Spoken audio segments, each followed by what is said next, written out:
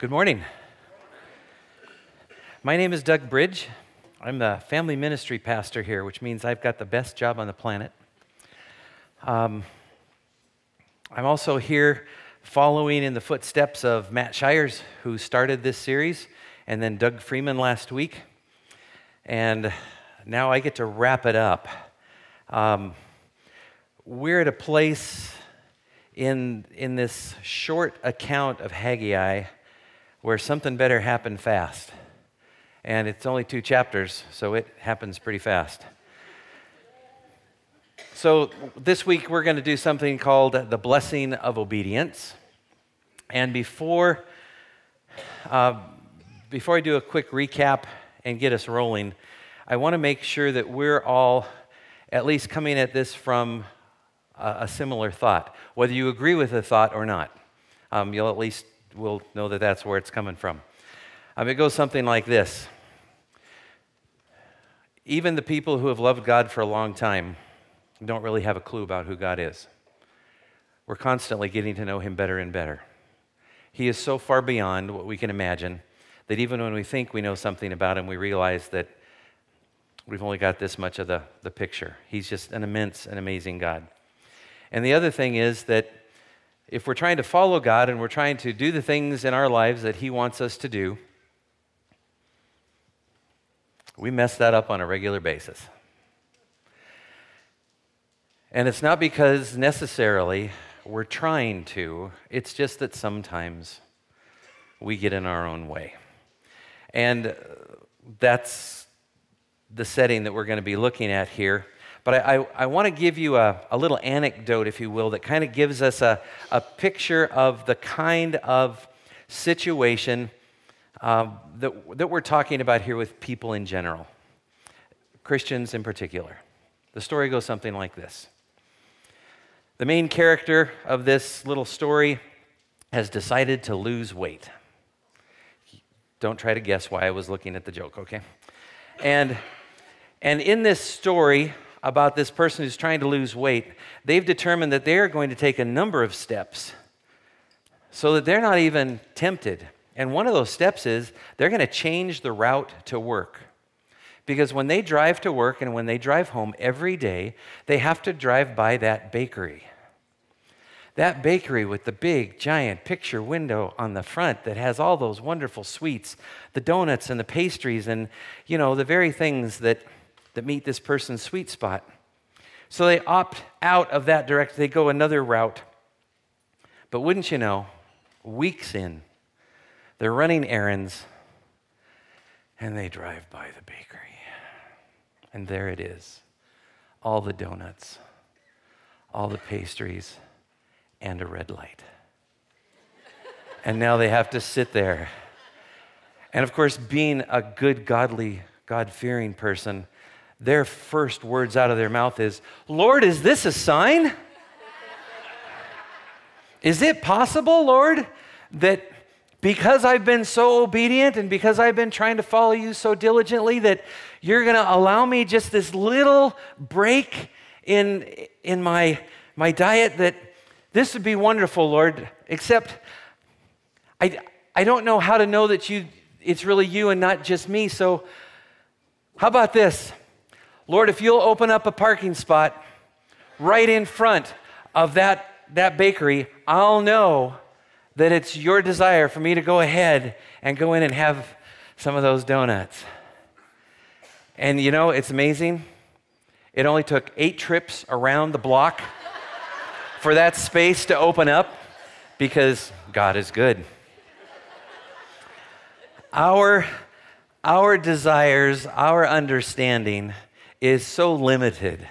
We are such creatures of our own existence that to look outside of that sometimes is difficult for us. And that was the case for God's chosen people years and years ago after being in captivity for almost 70 years. A remnant was being allowed back into their old country, their homeland. They were allowed to go back into the city of Jerusalem.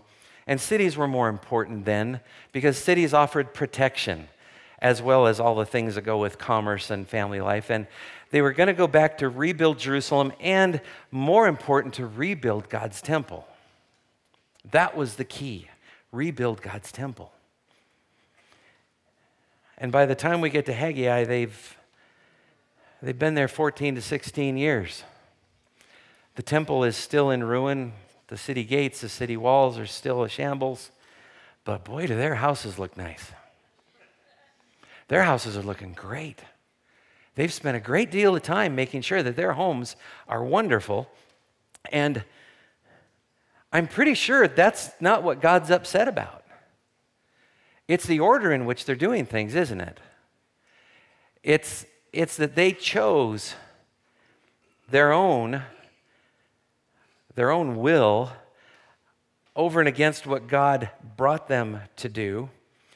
And truth be told, obedience just wasn't working for them.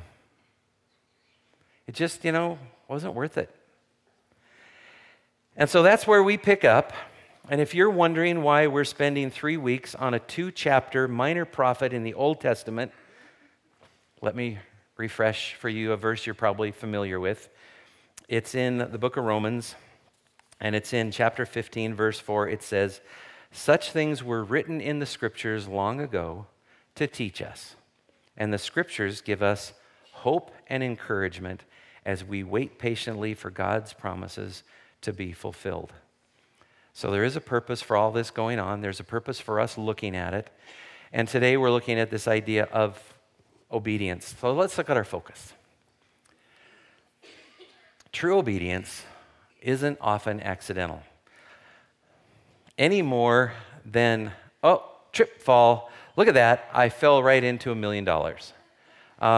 Trip, fall. I ended up pleasing everybody like they wanted me to, and I didn't even know what I was doing. That doesn't happen that way, except maybe on rare occasion, which is why we had to leave the often in there. If that's the case, then let's look at obedience. Slide number 1, for those of you who like to fill in blanks, here we go. You get your first 2. True obedience is not conditional. There's an interesting thing about obedience. It's the simplest idea, and yet it's such a hard thing to do.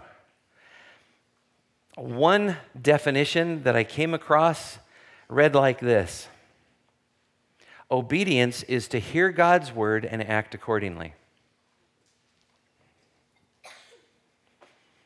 I'm sorry. Kids in children's church get that. They understand that. James 1:22 says something very similar, but don't just listen to God's word. You must do what it says, otherwise you're only fooling yourselves. Our response to the call to obedience, though, is often perceived as something that's conditional, and we're talking about it not being conditional. Let's look at just a few examples of those conditions. There's the condition of convenience. If it's not convenient, do I really have to obey? Mom, give me a minute. I'll put out the trash as soon as I finish this level. Maybe this game. Maybe later. There's the condition of comfort zones. I'd like to show God's kindness to my neighbor, but I just don't know them very well. And we probably don't have anything in common. Or if you're the Israelites back in Haggai's time, we'd love to finish building the Lord's temple, but we have our families and livelihoods to think about first for 14 to 16 years.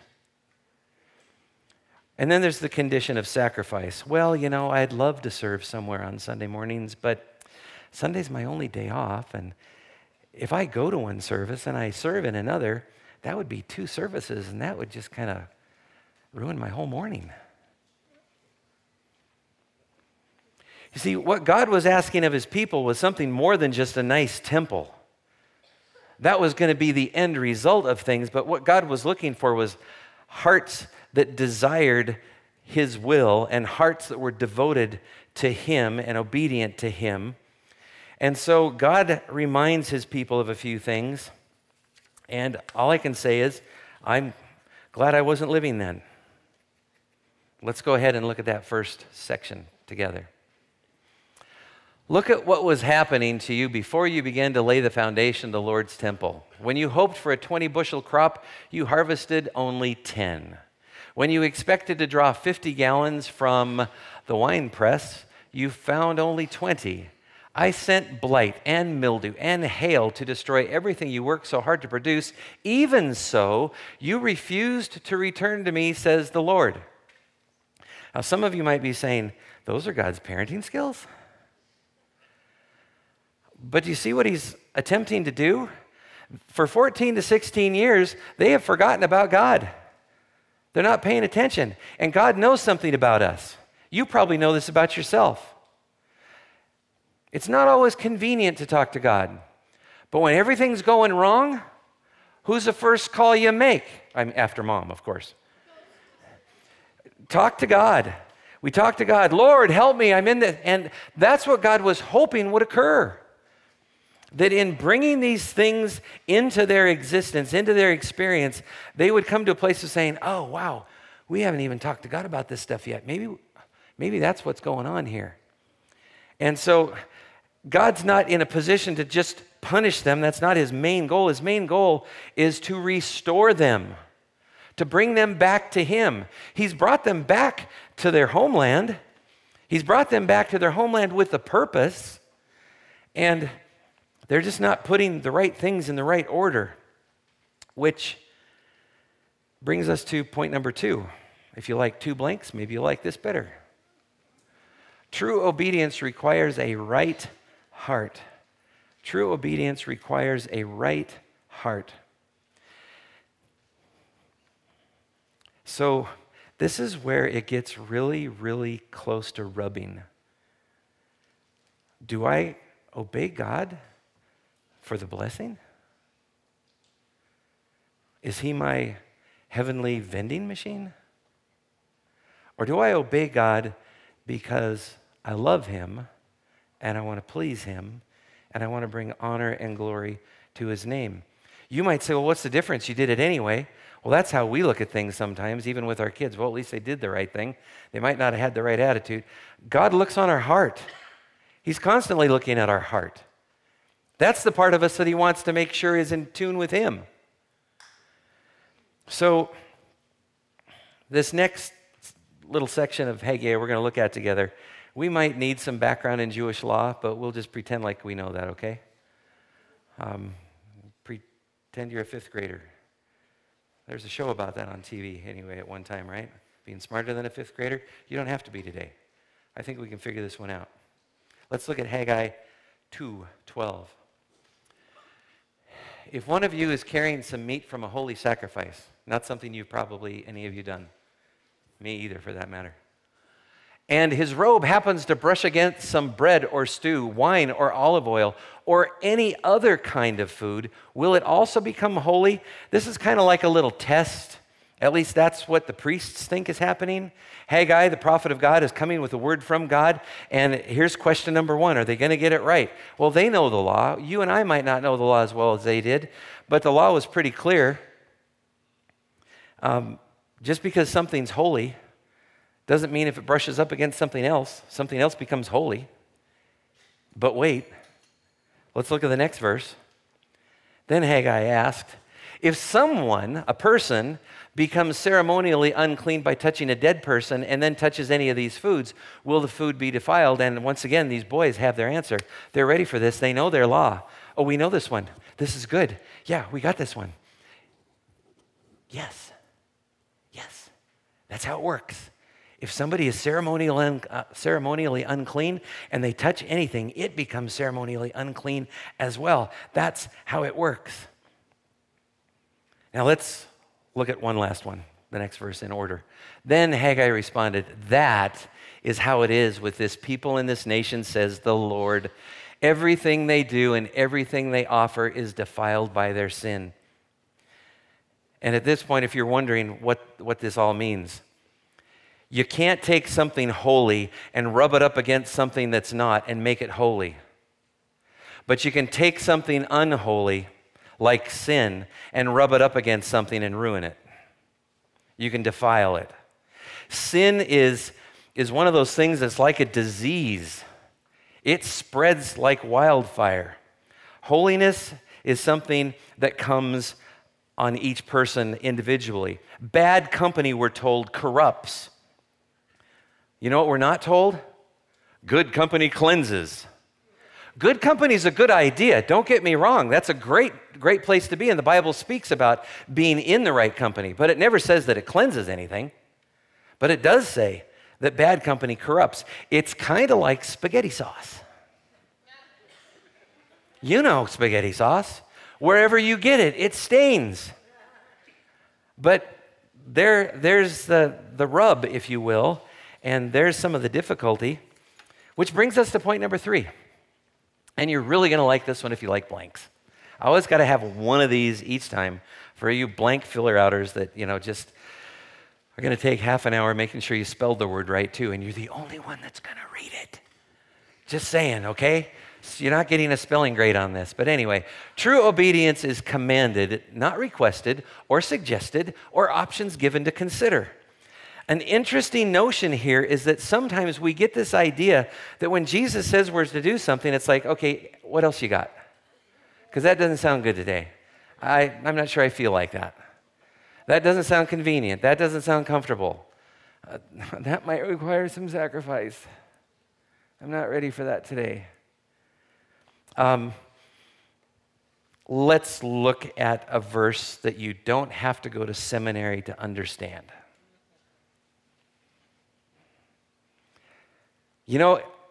I almost hate it when Scripture's that clear. It's like, why go to another translation? It's so clear. It's right there. This is my command, love each other. Everybody know who's saying that?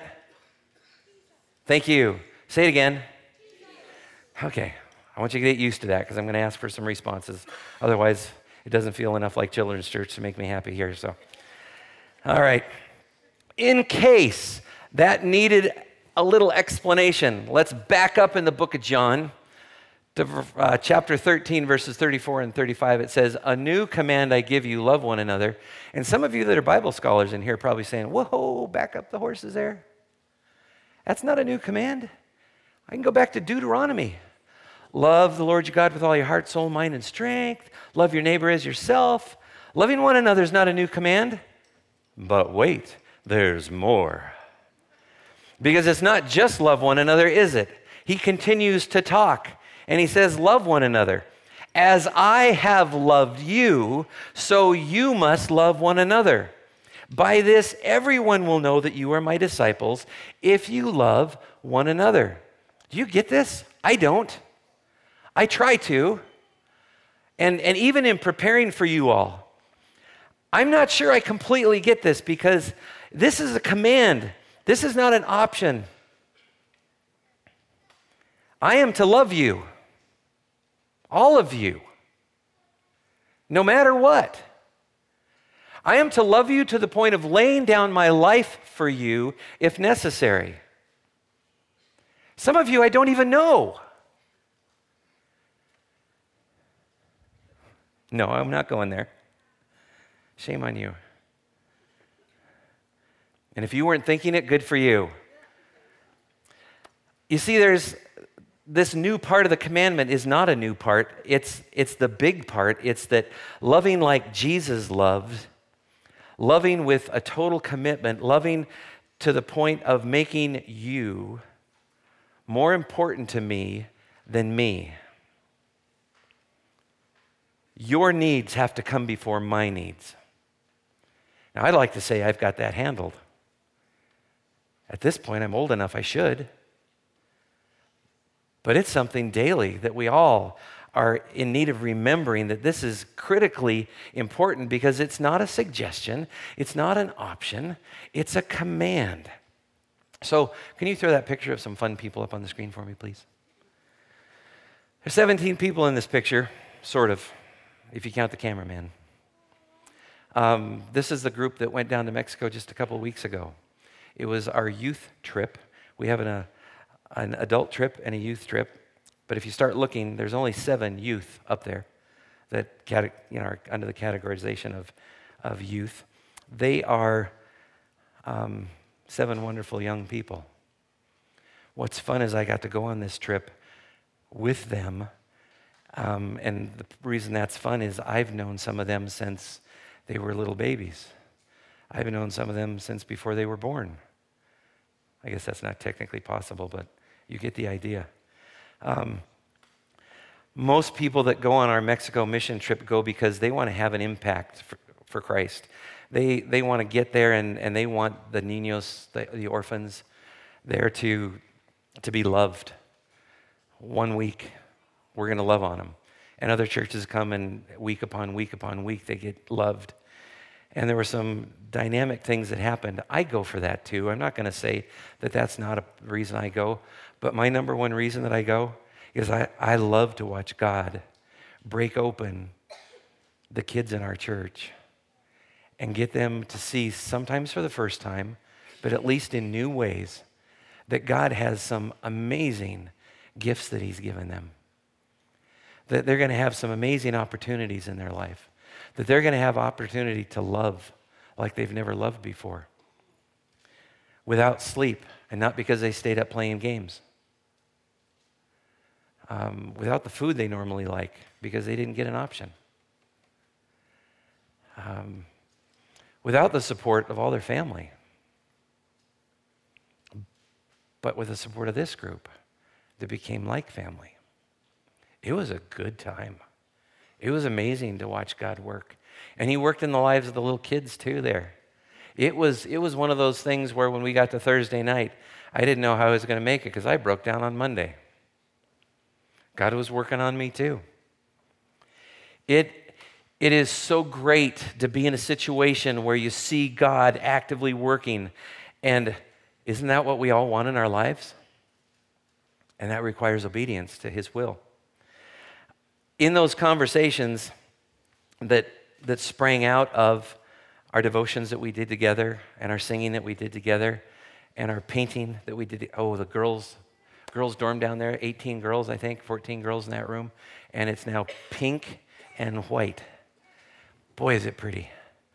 Wouldn't be, my first choice, but those girls loved it. And our kids painted it. And men in our church tore drywall off of walls and got rid of mold and did all kinds of amazing things to make that a safer, more beautiful place. That was all good, but in conversations between some of us old guys that were there, we were able to talk about things like are in these verses. Love one another, so you must love one another. One of the old guys, did I say that out loud? I did. That's okay. I include myself in that group. Over on the far left, the guy leaning against the doorpost of the van there, that's Tom Sanders. He's a neat, godly man. It's exciting to have people in your church body that you can talk to about anything, including God's word. And in those conversations that we had, I was telling him about preparing for you all today and about John 13, 34 through 35. And he says, yeah, wait. I got to think of it.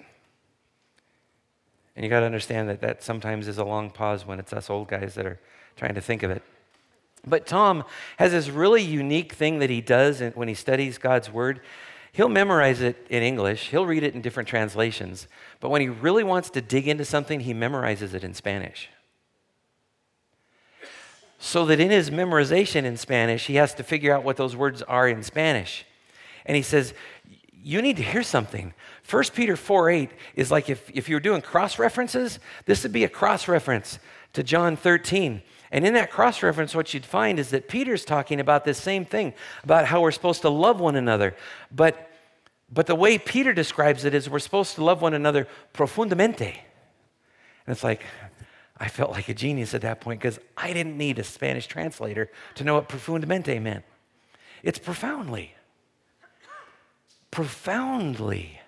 How do I love profoundly? How do I do this in a way that when other people see me love you and you love me, That if they don't know Christ, they're stepping back and saying, oh my goodness, what is that? Who does that? Why do they do that? I want that in my life. This profound love, this profundamente, is a deep, abiding concern and care for one another. And now I'm going to pick on some of the kids in this room that may or may not have, well, if you weren't in Pulse, it won't matter. I won't be picking on you. But if you were in Pulse this last season, we went through the books of the New Testament on Monday nights here with kids 4 years old through 5th grade. And we looked at what those books are and why God put them in the Bible in the first place. Could you flip that picture up there for me? Now, you all, being older than 12, can probably figure out the name of the New Testament book if you just play with it a little bit, but I'm not going to ask you yet. I just want to see if there's anybody in the room, any kids in here that remember what this book is called. Yeah, go for it. Oh, yes! Like Alex, you get like 10,000 gold stars, okay? I'm not sure what you'll do with them or where I'm going to find them, but you got them, all right? That's e-fishing. That was pretty slow. Okay, all right. Yeah, that's the letter E is fishing. So that reminds you the name of the book is e-fishing, Ephesians. And now, if you know the name of the book, that's great, but what's that book about? Well, it's not about strength. It's about what that guy is called. That guy is usually called a bodybuilder. And he's a bodybuilder, and obviously we're not worried about muscles here. We're concerned about the body of, thank you, good. Now I'm getting comfortable. Body of Christ. And so in this book of Ephesians, it's all about building up the body of Christ. That's the main theme of the entire book of Ephesians. And so kids, we're going to look at a couple verses in Ephesians right now. You may or may not like this. I don't know. Children, obey your parents. And now they quit listening. But no, keep listening because this is great. It maybe will change things for you a little bit today. Children, obey your parents because you belong to the Lord. You see, if you've accepted Jesus Christ as your Savior, you belong to Him. And you obey your parents not for some of the reasons that you think, but you obey your parents because you belong to the Lord. For this is the right thing to do.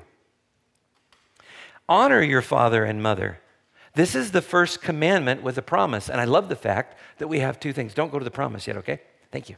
I see you nodding back there. Thank you.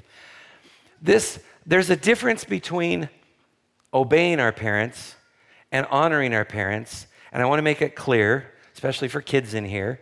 And I'm going to use myself as an example. Because when I was 6, when I was 8, when I was 12, I needed to obey my parents and obey my parents. Did I say that twice? I needed to obey my parents and honor my parents. There we go. Now at this age, I no longer need to obey my parents. But I still need to honor my mother and my father. And what's great in my specific case, they have made that so easy for me. It is one of those things that parents, if you don't make honoring you easy for your kids, you might want to rethink some parenting. You may want to go back and rehash some of these things because there's another verse somewhere else that says something about fathers not, causing their kids to be all infuriated and upset. Not our job. So there's that for you that are still living under the authority of your parents. Now here's a rough one. James 4:17. We're not putting it up on the screen. It just says this. It says that if you know what the right thing is to do and you don't do it, then to you it is, oh, you're afraid to say it. I heard a lot of S's. So we'll try it one more time. You know what to do that's right, but you don't do it, it's you did know. We all know that, don't we? And there have been 3 occasions in my life where I have heard this. Well, then I'm not reading any more of God's word. You follow the logic? If I learn what it is to do right, then I'm liable to do what's right, or I'm going to be sinning. I'd rather be ignorant. Well, there's a whole other section of Scripture you'd need to look at for that one, but we know we're to love one another. We know that that's going to take sacrifice. That's going to be inconvenient. That's going to be uncomfortable. And yet, we're called to do that. It's a command, not an option. And if we know that and we don't do it, we're not where we belong. We're sinning. Last point. Not as many blanks because we've got to wrap this up. True obedience means to do first things first. Do first things first is a core statement of Verde Valley Christian Church. It's one of about 6. And in that, it didn't just get plucked out of the air because it sounded nice. It actually comes from Scripture. Can you toss that up there for us, please? Thank you. Oh, I forgot to do that part. Oh, are you kidding me? That's the best part. Because kids, that commandment of obeying your parents, thank you. If you hadn't done that, I'd have just kept right on going. Ran over it like a truck. If you obey your parents, there's a promise. It's the first commandment that ever had a promise with it. And the promise is right there. Things will go well for you and you will have a long life on the earth. That's a blessing. That's huge. And it's not just maybe. It's a promise. And if some of you right now are sitting there thinking, oh man, I blew my entire youth. Don't know what to tell you. So that's that promise that comes with it. Now can you give me Matthew 6:33? Sorry about that. The thing you should want most is God's kingdom and doing what God wants. Then all these other things you need will be given to you. You might recognize that from another translation that you learned it in at one time. But this is the International Children's Bible, which I like to go to often. It puts it in pretty simple language. The thing you should want most is God's kingdom and doing what God wants. Then all these other things you need will be given to you. Honor God first thing. That sets the tone for the whole day. Give God the first day of the week. Well done, good and faithful servants, right here. All right, first day of the week. You've done that. You're here with His followers, and we're spending time worshiping Him. We're spending time worshiping Him in the Word. We're spending time in fellowship together. Then honor God and celebrate His provision with the first part of all that He provides. He provides our time, our talent, and our treasure. So we should honor Him with the first of these. And when we're talking about the first of these, we're talking about the best, the beginnings, the first fruits, not the leftovers. Well, it's already 10:30, and I'm just dead tired. I got to go to bed. It's late. I'll read the Bible twice tomorrow. That's giving God the leftovers. We want to give Him the very first, the very most important. And no, if you thought that was 10:30 for real, silly you. The amazing conclusion we can reach from looking into these accounts of Haggai is that God wants to bless and God wants to restore. That's what God is all about. And if you'd like to know what those blessings are, I'm not going to tell you. It's only 2 chapters long. You can go home and read it yourself, okay? It's a short one. Find out what those blessings are that God had for them. It's pretty amazing what He promised. But I'd like to wrap up with 2 quotes from 2 Christian men that I admire greatly. First one was Chuck Swindoll. He made such a simple statement that it's profundamente. Jesus didn't come to earth to establish a new religion. He came to restore a broken relationship. So if you came here today and you were wondering about what religion this church has, we don't got one. There ain't one here. It doesn't exist. This church is not about religion. This church and its people are about a relationship with Jesus Christ and His Father. And if that sounds like something that's appealing, then we're going to be praying a prayer together in just a moment that I hope is helpful. The second person was A.W. Tozer. I never got to hear him personally. He was a little before my time. But he said, God is looking for those with whom He can do the impossible. What a pity that we plan only the things that we can do by ourselves. You see that full circle that we've come since we started? We have this interesting view of God. God, if you just open that space in front of the bakery, I'll know it's you.